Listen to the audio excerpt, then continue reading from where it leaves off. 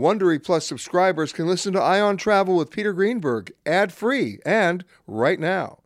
Join Wondery Plus in the Wondery app or on Apple Podcasts. This spring, if you'd rather spend time enjoying your lawn instead of trying to keep it alive, there's good news. True Green is the easiest and most affordable way to get a beautiful lawn. All you have to do is water and mow, and they'll do the rest. Weed control, fertilization, aeration, and even some things you might not even think of. They'll do all of it, while you can do literally anything else. With True Green, you can have your lawn looking as good as a putting green. That's not hyperbole. True Green is the official lawn care treatment provider of the PGA Tour. True Green offers a satisfaction guarantee, and they have a verified best price promise, which guarantees you the lowest price with no compromise on quality. You do you. Let True Green do your lawn care. Visit truegreen.com to get the best lawn at the best price with the best people guaranteed.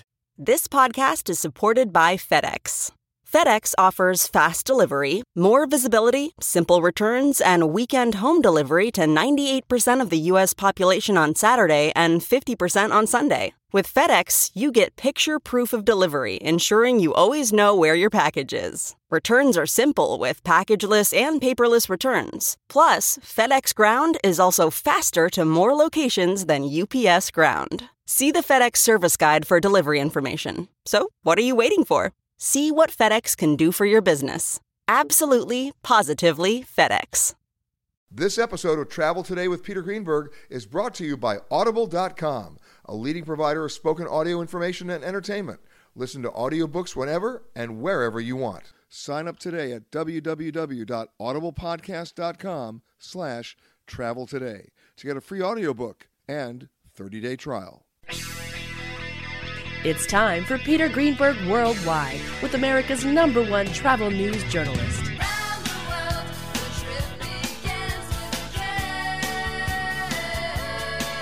And now, the man who travels over 400,000 miles each year, your travel detective, Peter Greenberg.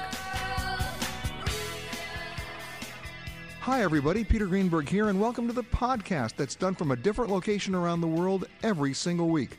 One day Canada, the next day Thailand, then New York, London. You just never know. This week we come to you from the Westin in Long Beach, California. I've been coming to Long Beach for, my goodness, 47 years. Since I was a baby working for Newsweek magazine in Los Angeles. And when I first came down here, there was a ship parked here, and it's still here. It's the Queen Mary. And one of the heaviest and most popular visited attractions in the city. And my next guest began his career on that ship 37 years ago and is still there today. He's the Commodore of the Queen Mary, Captain Everett Horde. How are you? I'm well, Peter. So good to see you. I called you Captain. It's really Commodore. Oh, it's all good. You'll take Commodore. I'll take everything. Yes, and I'll salute later on. It was a great publicity stunt at the time they first brought it in. I don't know if they ever really thought it would last this long, but it has. You know, Peter, I don't know if anyone could have known that the Queen Mary would still be here in Long Beach 51 years after Captain Jones dropped her off here along with his 1,000 passengers. But over these years, the popularity of the ship has grown and continues to grow. And these days, we're seeing between 1.6 and 1.8 million visitors every year. And for people who don't know this is not just a museum you go to visit. You can stay overnight, you can eat, it's a hotel. How many people got married there last year?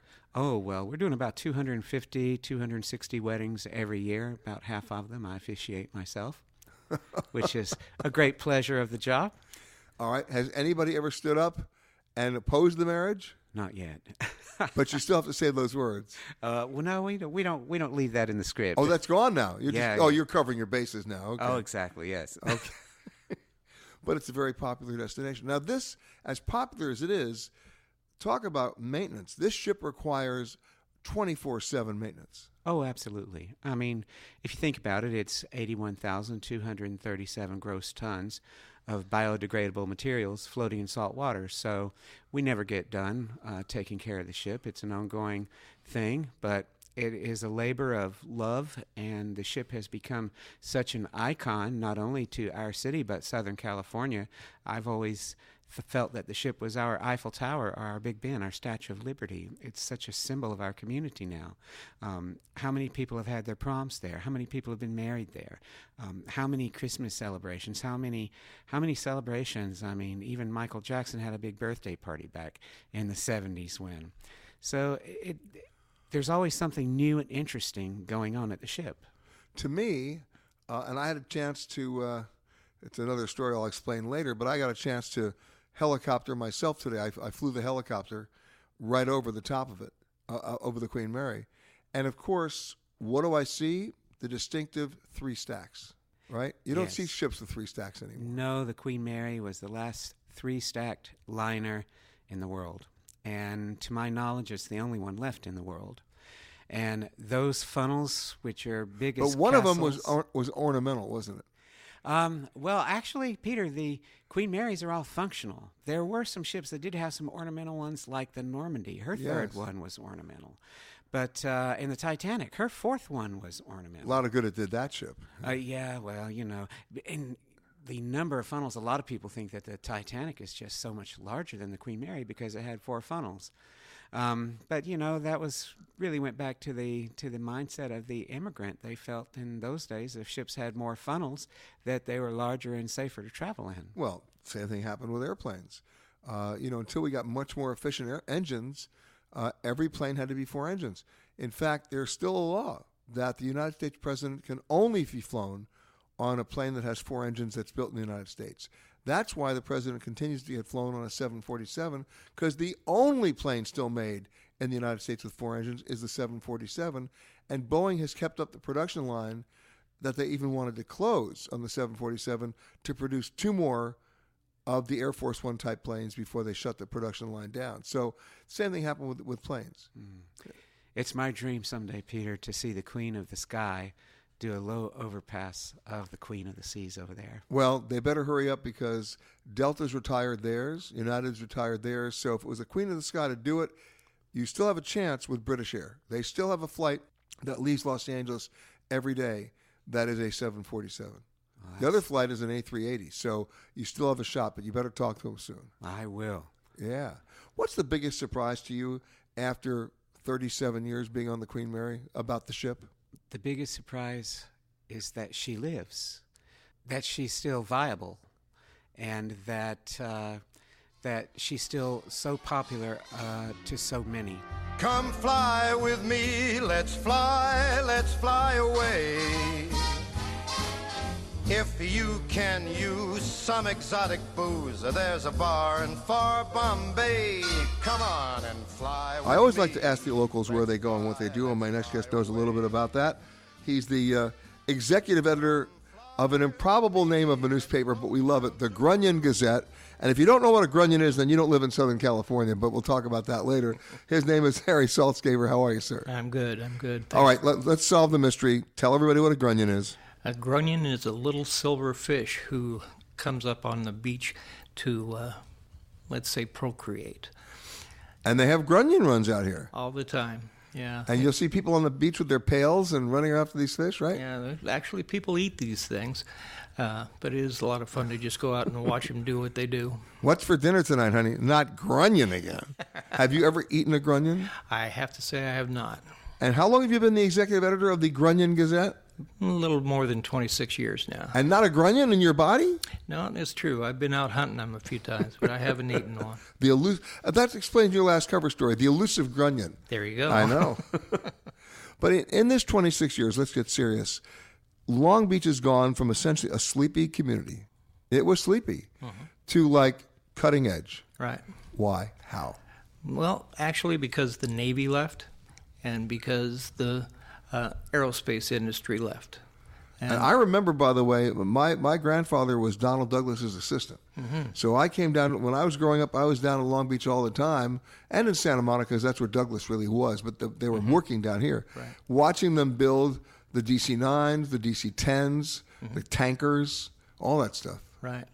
Yeah, when Boeing bought the Douglas, they slowly just took everything away.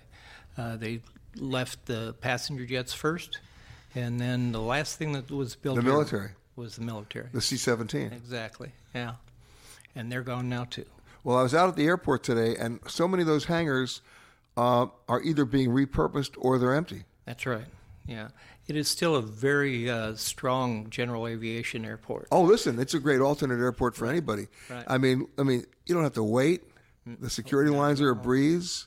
And for those people who don't remember this, go back and look at the movie Casablanca, the last scene in the movie, with Humphrey Bogart walking out in that very foggy night with Ingrid Bergman as that plane was ready to take off. All of that was shot right here at the airport. Right? We'll always have Paris. That's right. Or we'll always have Long Beach, if the truth be told. Exactly. Right? And they still don't have jetways here. Right. You still go up and down the planes the old-fashioned way. That's right. You have to climb the stairs. You do. You do. So the airport is actually a good example of what's happened to Long Beach altogether. It's still got the Art Deco terminal that you were talking about, but at the same time, it's cutting edge in terms of the passenger terminal. And let's talk about what happened, 18 years ago with JetBlue.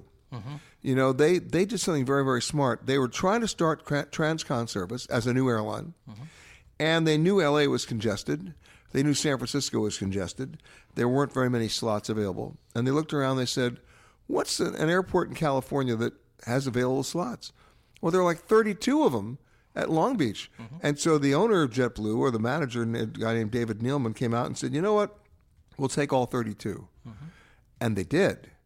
And it drove the other airlines batty. Mm-hmm. And yet JetBlue made it work. I remember American Airlines came in with 4 flights a day to Long Beach with triple mileage. They couldn't compete. Right. JetBlue is the dominant carrier. Right. Still is. The thing that they did when they started flying, it was August 29th, 2001. Yeah. You might remember what happened 13 days later. I was on August 29th, 2001, I did that show live for the Today Show with me on the very first plane at Kennedy as it was taking off for Long Beach. Is that right? Wow. With David Neilman, who was the chairman. Right. And, 13 days later, right? You're right. September 11th. But they persevered and made it through, and they've made it really a success, I think. Yep, and the airport works. Yes, still does. I know. I mean, if you look at Southern California airports that work, Burbank works, Long Beach works, and I have to give a little credit to San Diego. They still work, even though they've done some pretty rapid expansion. Mm-hmm. LAX, I'm sorry, doesn't cut it, either in design or actual, function. Right. And that's just Southern California. Ontario's had their problems. A lot of people were pulling out, and the concessionaires were dying. Mm-hmm. But sooner or later they'll come back because they have a big population base in that area. But Long Beach is the secret airport. You can even fly, Long Beach to Hawaii now. Right, yeah. Right? Hawaiian Air started 6 months ago, something like that. So that's all very cool. Right. Okay, but other than the airport, what's changed? Well, the entire waterfront has changed. Yeah. As I said, when the Navy left and when the aerospace left, we had to reinvent ourselves. And the mayor at the time, Beverly O'Neill, touted tourism, trade, and retail. And she started the entire renovation of the waterfront. Now we've got maybe the best aquarium in the world. We've got waterfront restaurants, lots of waterfront entertainment, and of course we've still got the Queen Mary. Yeah, so, Spruce Goose has flown. Well, not really flown, but it's been trucked. Well, it got taken apart. Yes, it did. Yeah. A plane that only flew once. That's right. Only flew once. Still a tourist attraction, I believe, in Oregon. It is. That's where it is now. But I remember the old newsreels. Howard used at the controls, and it got maybe 18 to 20 feet off the water. About that, yeah. And that was it.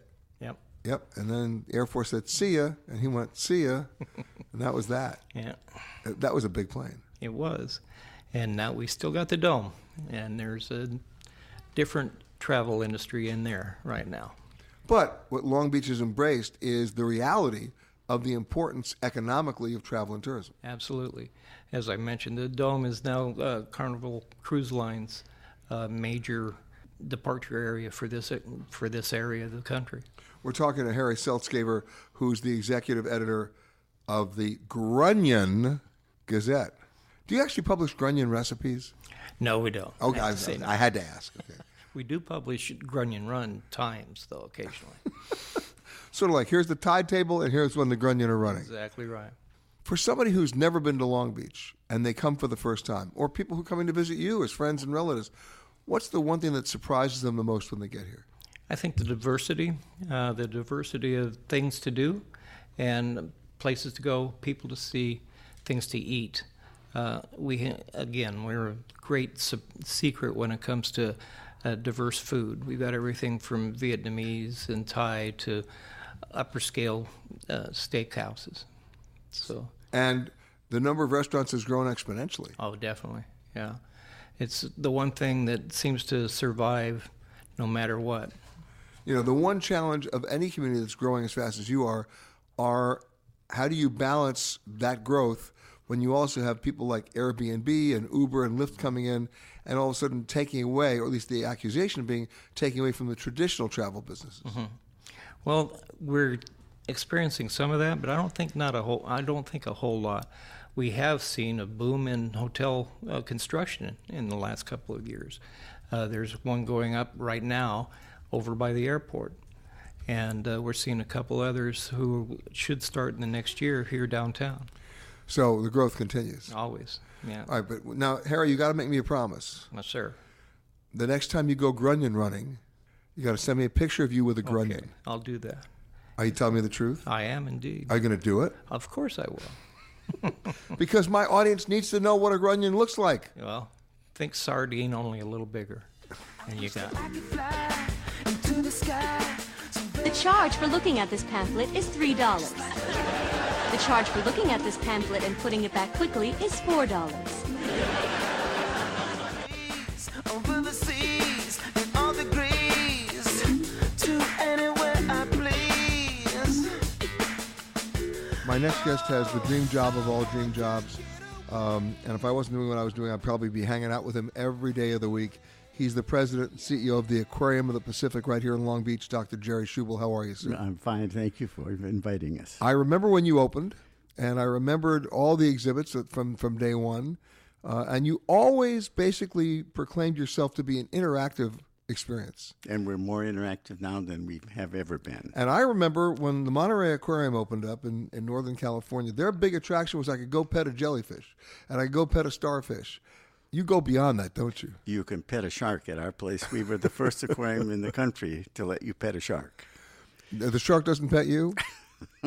So far, we haven't lost any fingers or hands. What kind of shark is it? Well, they're small sharks, but they're all kinds of little sharks, maybe 3 feet long. I mean, you've taken this aquarium, in terms of your attendance, in terms of its popularity, it's like, I would have to think it's the main attraction here in Long Beach. Oh, it is by far. Last year we had 1.72 million visitors. We'll end this year about the same. Next year, after we open our new wing, we'll have 1.8. And then when we have the new wing open for a full year, we expect to top 2 million visitors. And this is not your first aquarium. No, this is not my first aquarium. I was at the New England Aquarium for 7 years. And this aquarium is different because? Well, I think being in Long Beach gives us the opportunity to create a very different kind of an aquarium, because there's no science center in this city of nearly 500,000 people, and so we've been able to combine the best of aquariums with the best of science centers, and even incorporated some of the qualities of art museums. So you're not just an aquarium that people can just go and watch. You're a teaching institution. Very much. We're very much a teaching institution for people of all ages. We have programs for kids, for adults, and we have a lecture every week. We have an aquatic academy that gives courses in the spring and the fall. So yes, we're a teaching institution. Now, I remember in Atlanta going to that aquarium, which is amazing, and seeing the albino, well, I guess they're whales. Yes. What would be your star attraction here? Well, sharks are always the most popular, and sea otters and penguins are close.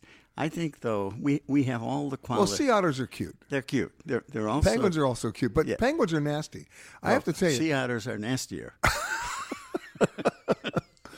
I remember dealing with penguins, and I had to have gloves up to my shoulders, heavily reinforced, because they'll just bite you to death. Yes, and otters will smile at you and then bite you.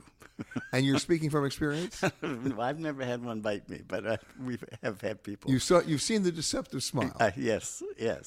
But you say the sharks are your number one attraction. I would say so, yeah. But really, as I say, what makes us different, we have all the qualities that one would expect of a great aquarium. Live animal exhibits of fish, marine birds, marine mammals, invertebrates. But that's only the beginning. It's all of these other things that we've added on. Not only the interactivity, but for example, with our expansion, it focuses entirely on the one animal on this planet that's putting all the other animals at risk. And that's us. That's us. I knew you were going there. And it will have some live animal exhibits, but the focus is on us and the changing relationship of people with the earth and the world ocean, and what it's going to take to get us back onto some track to sustainability. Well, I saw the story the other day that really bothered me, and I'm sure you saw the same story and it bothered you, about the dead whale and what was in its stomach.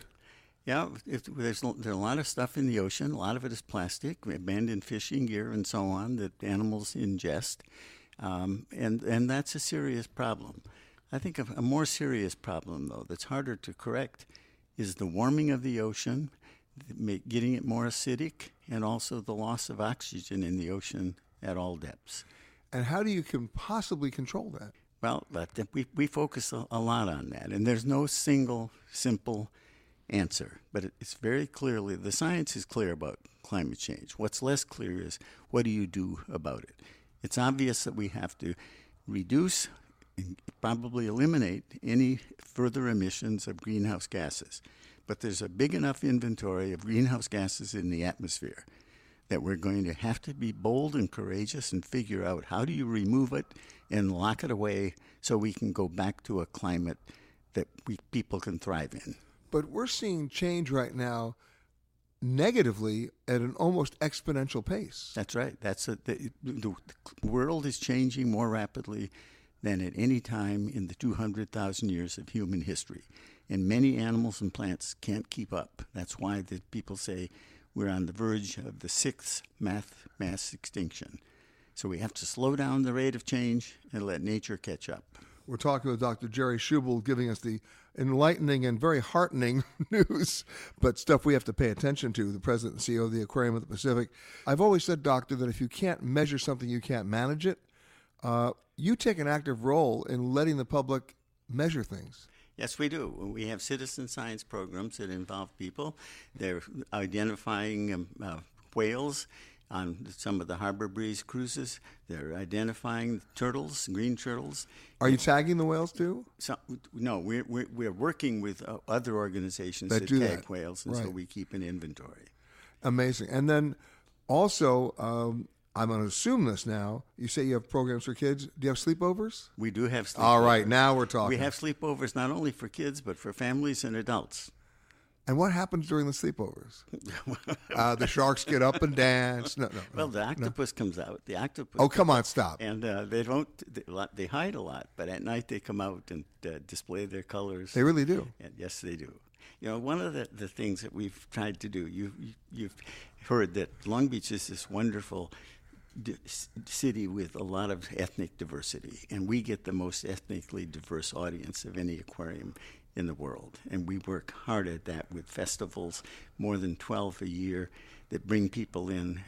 We turn the aquarium over to different groups for weekends, and the only thing that we require is they talk a little bit about what their culture means to the ocean, or the ocean means to them. And you know, there are these places that are called third places in society. The places we live, places we work, and then the third place is places where we gather, get together, exchange ideas. And if we don't do that, we lose society. We lose society. And so we've become the third place in downtown Long Beach.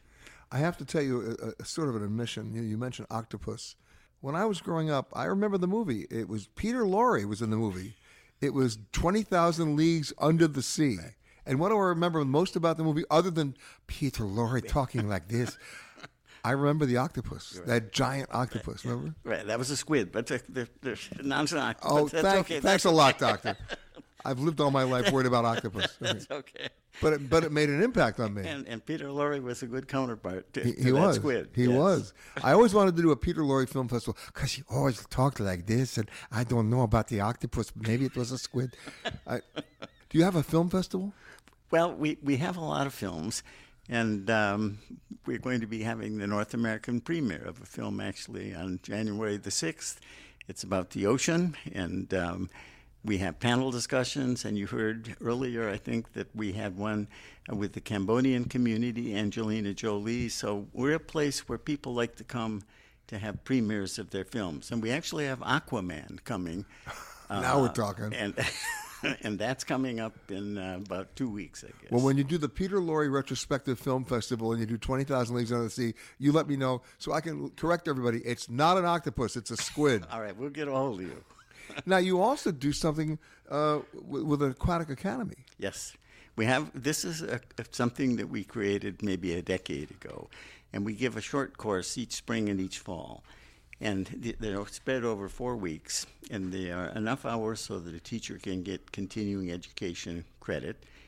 And we limit the size to 45 students so they can have interaction with experts that are recruited from all over the country. And we always pick a topic that's complex, controversial, and timely.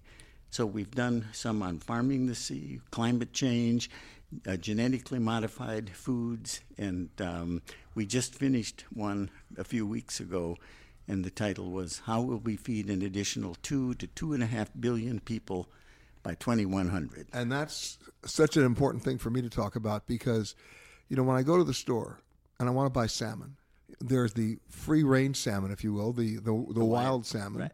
And then there's the farm-raised salmon. And if you do your homework on how the salmon is raised in the farm, how they add the color, how all this other stuff is happening, and then you put that in context with how many people we have to feed, is there any way to reverse that cycle so that we're not all eating some questionable farmed fish? Much of the farm salmon it's not questionable at all. It's every bit as good of quality, good as taste. It's farmed sustainably. And the other thing is that wild salmon is only certain times of the year when there are wild runs, and it's much more expensive. If you are continuing on to another Southwest destination, please make sure that you check the monitors inside the terminal for your proper gate and flight information. If you are continuing on with another airline, we really don't care. My next guest is the executive director of a facility that's almost going to be 70 years old in about a year. And most people who come to Long Beach are not even aware it's here. And it's got quite a story to tell. His name is Ron Nelson, and he runs the Long Beach Museum of Art. Hi, Ron. Hi. Almost 70 years old. Almost 70 years old. And for a bricks and mortar institution, arts institution in Southern California, we're old. Yeah. Yeah, but you're still below the radar. I mean, there are people just, when they come to Long Beach, they're coming to a convention, or maybe they're going to the Aquarium of the Pacific, or they're visiting the Queen Mary. Yeah. Not that many people know you got a great museum of art. Yeah, thank you. It is a great museum of art. We're located 1.2 miles out of downtown. And sometimes that feels like, eons, but other times it happens very quickly for people to drive by us, but not actually come in and take a look. So we're working. What distinguishes your collection or collections? The collection since 1950 has always collected contemporary Southern California artists' work. That work in the 50s, 60s, and 70s continued to be collected, but now that we're looking back at the 50s and 60s and 70s, it really does become an important collection because it really is who's who of all of those years together. So I'm assuming you have a Hockney. You assume correctly. I was just a lucky guess, but when you think of a definitive California artist, David Hockney would come to mind. Yeah, absolutely. Who absolutely. Well, we have Claire Falkenstein. Claire was an amazing sculptor who's just now coming into her own. She worked a lot in Paris. She worked a lot in Venice with Peggy Guggenheim and in New York. But she was a Long Beach girl. And she, when I say girl, she died at 88, but she did some really amazing pieces. And we have been fortunate to have a number in our collection. Bob McLaughlin, and we have Henry Botero, and it goes on and on. It's a pretty... Botero? Yeah. What from Botero? It's a cat, actually. A very fat cat. How did you guess? It is a very fat cat. Yeah. What's the biggest surprise for people who come to the museum that they're not expecting to see? I don't think they're expecting the actual ground that it's on.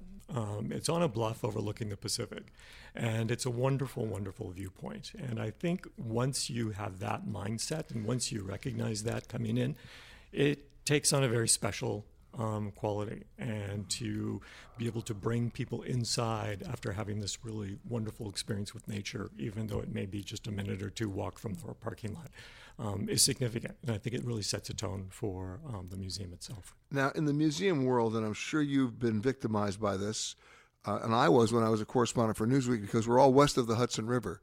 And there's that continuing sentiment back in the East that there's no there in California, as they used to say, that there's no culture out here. And I know you would beg to differ. I would beg to differ. What Paris became, or what New York became to Paris after World War II, Los Angeles is becoming to New York. There are major galleries coming in and building large galleries. And this is at a time when the art market is really hot, but it's also changing because of the internet. So there are major players coming here to Los Angeles. And they want to be here. Exactly. Yeah, exactly. Now, how would you define, within that definition, classical art in the museum? Putting definitions on that is going to be difficult. And that's why I'm getting the question, I would presume. You guessed correctly. Yeah. I think that we're fortunate also that we have a collection of European modernism from the 30s and 40s. And it's a significant holdings also. And it's not just Southern California with that. But we also we share that with the Norton Simon in Pasadena, and we loan those works out internationally continually.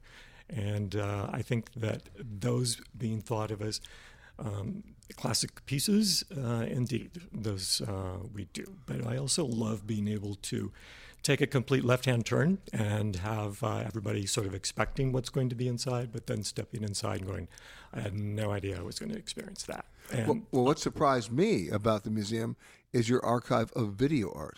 It's huge. It's internationally. I can be anywhere in the world, and I will say what I do and where I'm from. And though a lot of people don't realize we're there, they recognize that archive. And that was built over a period of 25 years. Has it all been digitized? It is in works. It's actually at the Getty. The archive was transferred to the Getty, to the GRI Institute, about 12 years ago. And they're still working on it. They are still working on it. And they're going to be working on it for a long time. Riding along in my automobile, my baby beside me at the wheel, cruising and playing the radio, with no particular place to go.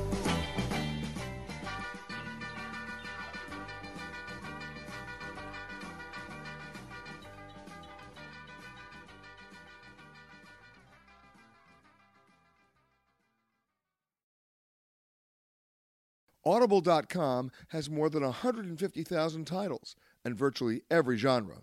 So check it out for yourself. Sign up today at www.audiblepodcast.com/travel today to get a free audiobook and 30-day trial. Joining me now, I love his title, the Chief Inspiration Officer, whatever that means, of CAT. Justin Rudd, how are you, sir? I'm great. Thank you for having me. Now, I know you're a transplant from Alabama, so I'll speak more slowly. No, I'm kidding. Okay. I just did that for you. Okay. And I don't like your football team. But other than that, you know why? Why? They're a pro team. Yeah. Come on. They're pretty good, huh? They could beat most pro teams. They're pretty great. They're pretty great. But let's get into serious stuff. CAT. So I run a nonprofit organization called Community Action Team, which is an acronym CAT. We do a lot of DOG stuff, though. Dog stuff. We help clean the beaches, and we do events and projects that help people, especially young people. Well, you do what they call beach boot camps. I do. So I've been teaching beach boot camp since I first moved to Long Beach, and I also teach at the local athletic club, the Belmont Athletic Club. Okay, what does that mean? So for beach boot camps, what it is we go on the sand and do push-ups and sit-ups and squats, and we run through sand, run stairs, jump over concrete walls that are already standing. We use what's on the beach, like sand dunes, to run up and down sand dunes to work your legs and get your heart rate elevated. So basically a paramedic standing by. Pretty much. Everybody has a phone we can call 911. That's our paramedic. Well, that's very helpful. And lifeguards on the beach can also help anytime. All right, but let's get serious. I come to Long Beach to vacation or come to a convention or I'm down for the weekend. How do I get involved? Well, if you want to work with our organization, we do beach cleanups every single month. If you just want to go to the beach and pick up some debris, I can help you with that. I can arrange bags and gloves. But if you're here on the third Saturday of any month, and whether it's rain or shine, we're out there cleaning the beach at 10 o'clock. And that's where, if you're going to be here then, that's where you meet everybody who lives here. Yeah. So, for example, the last beach cleanup that we did, we had 270 volunteers out there, but an average beach cleanup would have about 150 volunteers. It's been my contention, and it's not particular to Long Beach, it's anywhere, that people will go to a place and they'll hang out at the hotel, but they'll never leave the hotel or they'll never leave the resort. This is an opportunity to leave the resort and get on the beach and help out. That's right. And here in Long Beach, there's so many days of sun. I think 245 or whatever that number is, 345. So it is almost always sunny here. And the beach where we happen to have our beach cleanup is also right next to Rosie's Dog Beach, which I started about 18 years ago. And it's named after my English bulldog, Rosie, who passed away. And what happens on Rosie's Beach? Well, people can bring their dog, and they can be off. The dog can be off leash. Now we're talking off leash. No, we need a lot of people on leashes. You know that. Yes, I do. Yes. So this is Rosie's Dog Beach. It's 4 acres, and it's the only off leash legal dog beach in Los Angeles County. And how many people met on that beach and got married? A lot. I knew it. The dog is always the magnet. Yeah. So on a sunny weekend afternoon at one time, there's probably 200 dogs at one time. It's that popular. It's by far the most 200 dogs with their single owners. Yeah. And single and available. And people, and they all have that thing in common. They're dog lovers. So they appreciate dogs and and respect the breed. And they're there to recreate the people and the dogs. And being the transplant from Alabama, what was Long Beach all about for you? How did you get here? I came first to North Hollywood because of a relationship, and then I was in North Hollywood for two years, and then the relationship headed south. Yes, and I literally headed south to Long Beach, and fell in love with it and have stayed. So I've been in Long Beach for about 21 of the 23 years that I've been in California. Was Long Beach essentially an accident for you? Sort of, sort of an accident, but I think God always has a perfect plan for our life, and I think it was meant for me to be here because I have found my place. I could not be doing all of the things that I'm doing back in Alabama.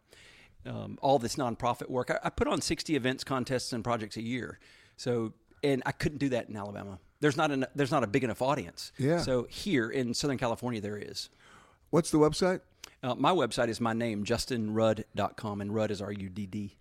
And that's how people can find more out about Cat. Absolutely. And you go there, and all of the volunteer opportunities will be there as well.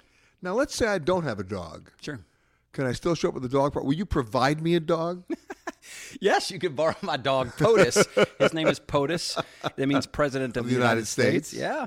And POTUS will go with anybody, probably anywhere, and especially if there's food involved.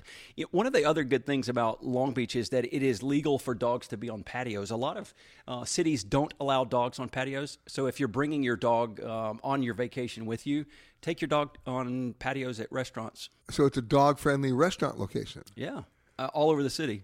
The restaurant owner or manager can decide whether or not they would allow dogs, but most of them do. Hello and welcome to Alaska Flight 438. We'd like to tell you now about some important safety features of this aircraft. The most important safety feature we have aboard this plane is the flight attendants. Please look at one now.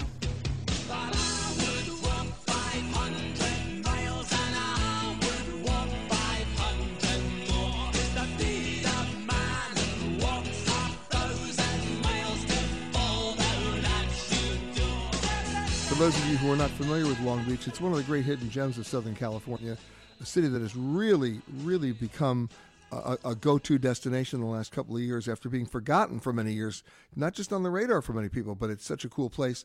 It's 50 square miles in area, and it's home to more than 460,000 people. It's actually the 7th largest city in the state of California, and by that definition, it's also a melting pot.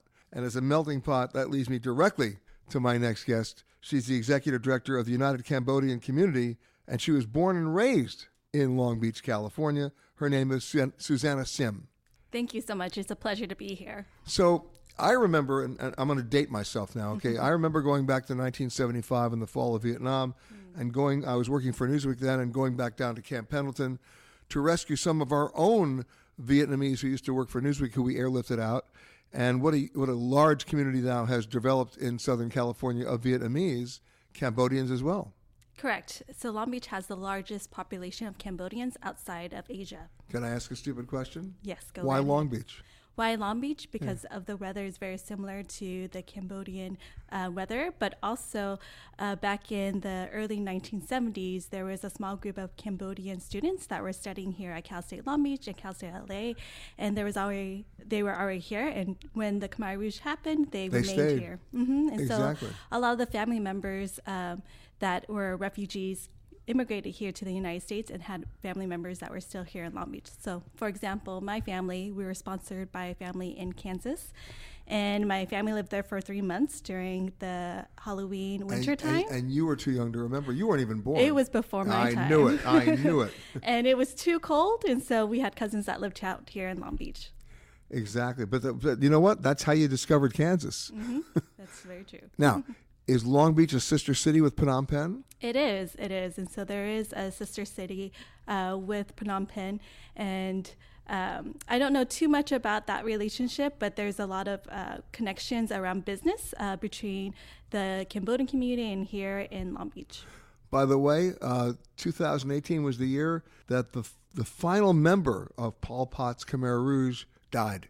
He just died a couple of weeks ago. And what a horrendous time that was. For those people who were either too young to remember or who just never got around to see it, go see the movie The Killing Fields. Sam Waterston, I think.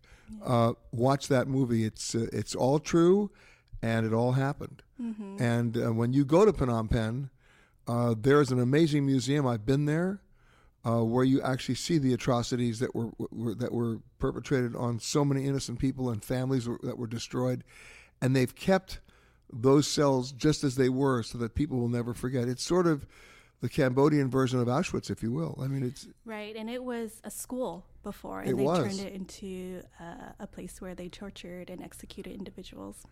So when you say you're the largest community of Cambodians in the state of California... In the nation. In the nation, oh my God. How many people are we talking about? We estimate about 50,000 Cambodians.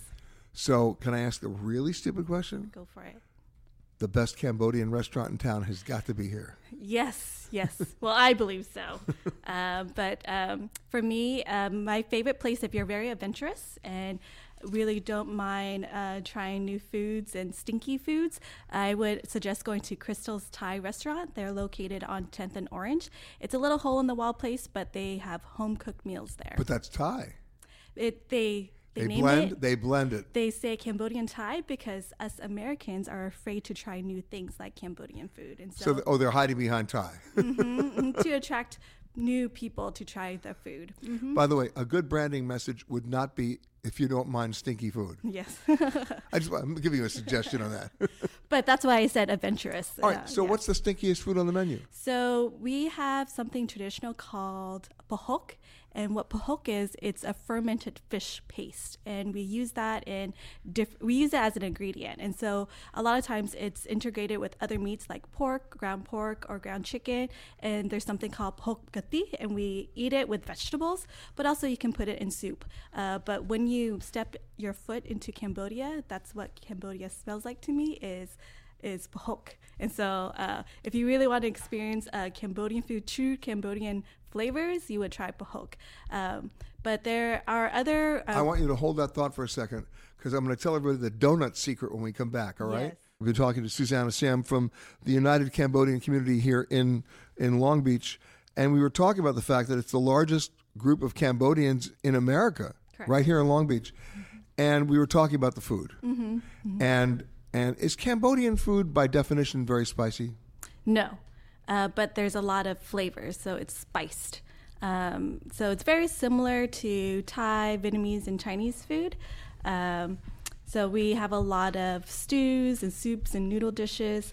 Another place that I really enjoy is a Cambodian breakfast spot that's called the Phnom Penh Noodle Shack. And they were first opened in 1985. And it's literally a little house, and all the locals, all the Cambodian residents and families will go there, and it used to be one big table, and you would eat at the table as a family. Since then, they've expanded, and they've actually, their children has taken over the restaurant, and so now Phnom Penh Noodle Shack has a new location in Cerritos, California, which is about 30 minutes away from here. You talk about the noodle shop, a little known secret, but I'm going to reveal it now. Mm-hmm. Most donut shops in California are owned by who? Cambodians. Why? So back in the 80s, a lot of our community members, they came here with nothing in their pockets and living in high poverty. And one of the ways that the Cambodian community members, they're very resilient, very resourceful. And one of the ways is that one community member learned how to make donuts at a local donut shop and learned the business and the model. And so he taught it to other Cambodian families, and he's now known as the Donut King. I forgot his exact name. It's not off of the top of my head right now. But he really helped establish Cambodian donut shops. And so if you go to any donut shop here, I guarantee you they're probably owned by a Cambodian family. And a little known fact, they have high profit margins. Correct. Mm-hmm. Right? Mm-hmm. Yeah, so there's a little overhead, which that means a lot of our community members would be able to invest in a business, and they would have their families work the business. And then from there, they'll be able to make money to help support their families. Now, of course, I've noticed this in donut shops not owned by Cambodians. I don't see a lot of fat people working there. You know why? Because they don't eat the stuff they're making. They don't, and they wake up very early to bake their donuts, and they're hard workers, and so it just takes a lot of labor to own a donut shop. Tell me about the United Cambodian Community. So United Cambodian Community has been in the Long Beach community for over 40 years. It's the second oldest Cambodian organization here in Long Beach, and it was first established by Cambodian refugees who were helping themselves, and then from there established into a social service agency. Now we're in our 41st year, and we created a new mission and vision statement. Our new mission statement is that we elevate the Cambodian community through local engagement and leadership that embodies Cambodian cultural values, and our vision is a flourishing Cambodian community whose valuable contributions really benefit the broader community, yeah, and also future generations. Mm-hmm. But I think one of your other mandates must be to educate idiots like me about your impact, mm-hmm, your culture, and your contributions. Right. I think for us Cambodians, usually we have a survivor mentality. And back in Cambodia, a lot of the refugees, the way that they survived was that they made themselves invisible. And we're trying to shift that now, is that we really want to make the Cambodian community visible and really highlight our cultural richness and vitality. One of the things that's really important for us is that the Cambodian community experience is a lot different than the broader Asian community. The Asian community is usually identified as the modeled minority, and the model minority is that they are people of color that have high education and they have high economic opportunities and are doing well in our society. But when you actually disaggregate the data from Asian to Southeast Asian and specifically look at the Cambodian community, we look very similar to other communities of color. We look very similar to the African community, African American community, and the Latino community in terms of we have high poverty rates. We also have low graduation rates, in which 52% of our Cambodian adults do not have high school degrees, and only 16% of our Cambodian adults have bachelor's degrees or higher. How do you change that cycle? And that's how UCC is addressing our issues. I think it's through multiple strategies, because there's intersectionality of what causes these issues within the Cambodian community, but also the structure and the society that we live in today. A lot of Cambodians moved into Central Long Beach, which is known to have high poverty and high crime rates. And so the way that we address it is looking at policy, making policy change, but also investing in the next generation, being able to have trauma-informed care, and also have cultural competence services. You've been listening to Peter Greenberg Worldwide. Catch us each week as we broadcast from a new location somewhere around the world.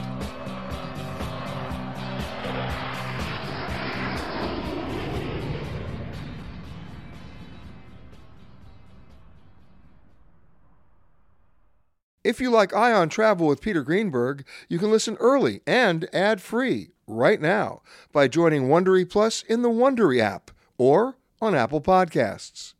Prime members can listen ad-free on Amazon Music. Before you go, tell us about yourself by filling out a short survey at Wondery.com/survey. Look around. You can find cars like these on AutoTrader, like that car riding your tail. Or if you're tailgating right now, all those cars doubling as kitchens and living rooms are on AutoTrader too. Are you working out and listening to this ad at the same time? Well, multitasking pro, cars like the ones in the gym parking lot are for sale on AutoTrader. New cars, used cars, electric cars, maybe even flying cars. Okay, no flying cars, but as soon as they get invented, they'll be on AutoTrader. Just you wait. AutoTrader.